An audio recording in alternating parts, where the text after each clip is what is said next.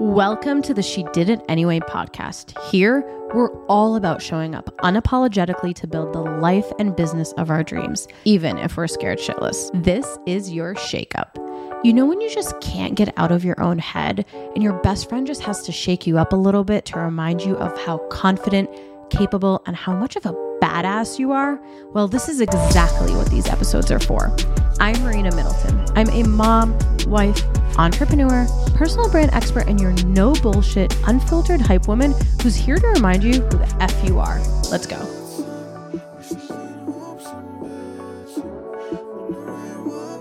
Hello, my beautiful human. Welcome back to the She Did It Anyway podcast. This is your shakeup, and I'm really excited to share with you my 8 must-have things that I've implemented in my life that has completely improved my overall quality of life.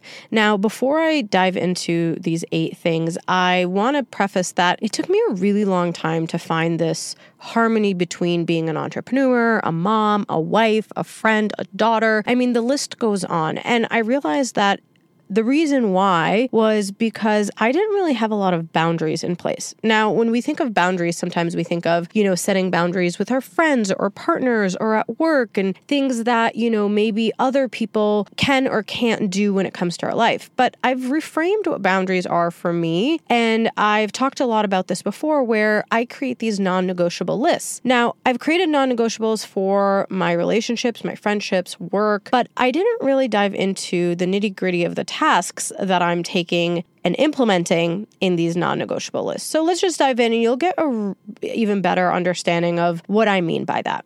The first thing on my list is putting my do not disturb on at 9 p.m. I know it sounds really silly and something that's maybe just so tiny, but when I started doing that, what I realized was I had more control on the things that I was consuming closer to my bedtime. I was really shutting down from a lot of the things that were happening throughout the day and maybe some, emails that are coming in or messages that are coming in, calls that are coming in where I really wanted to allocate that time to just unwinding and relaxing. So that became one of, the most important things on my list. And that list started to grow little by little. I was like, wow, I'm seeing so much, improvement, so much positive improvement. Why don't I see what else I can add to this list? The second thing is, and this is not in any order of importance, but the second thing is reading 10 pages of a book a day. Now, I started this when I was doing 75 Hard and I loved it. I've talked about in the past how reading was really hard for me as English is my second language. And so I was always really, really insecure when it comes to reading. And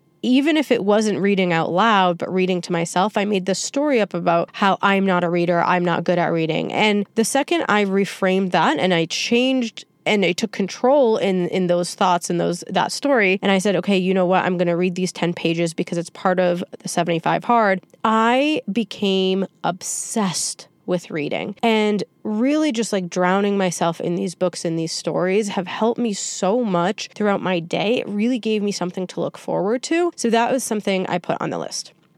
The third thing is drinking a gallon of water. Now, you know that I used to compete back in the day, and that was very much a non-negotiable for myself, and it still is. Drinking a gallon of water is so important to me, and I realized very quickly that on the days that I don't drink that gallon of water, your girl is hurting, like truly, truly hurting. And so that to me is really important. I'm always walking around with my Stanley cup, so basic, and really making sure that I'm getting my water intake. When it comes to this fourth thing, I cannot stress enough how important this is and how it has completely changed really just my level of anxiety during the day. I turn all of my notifications off. I don't have notifications that come for email, which we'll talk about in the next item. I don't have notifications for text messages. I don't have notifications for anything. When I see a message, it's because I actively went into an app or opened a desktop page or something like that to get the notification.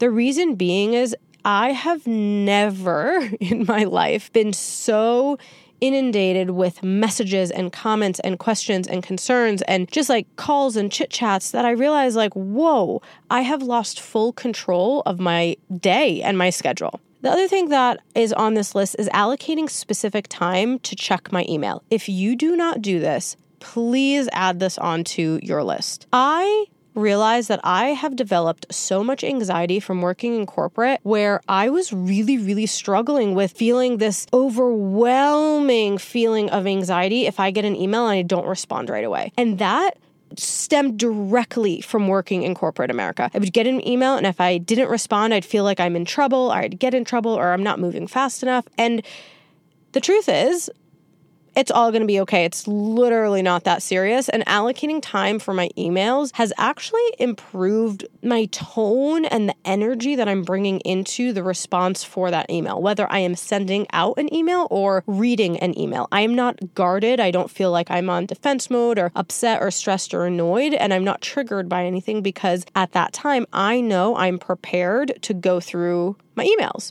The next thing is working out 4 to 5 times a week. And I want to preface that working out is going to mean something completely different for every single person. For me, that's moving my body. That could be a walk, a run, going to the gym, going to a workout class, but really allocating that 4 to 5 times a week has helped me so much. And at times it's Monday through Friday. At other times it's Monday, Wednesday, Friday, Saturday.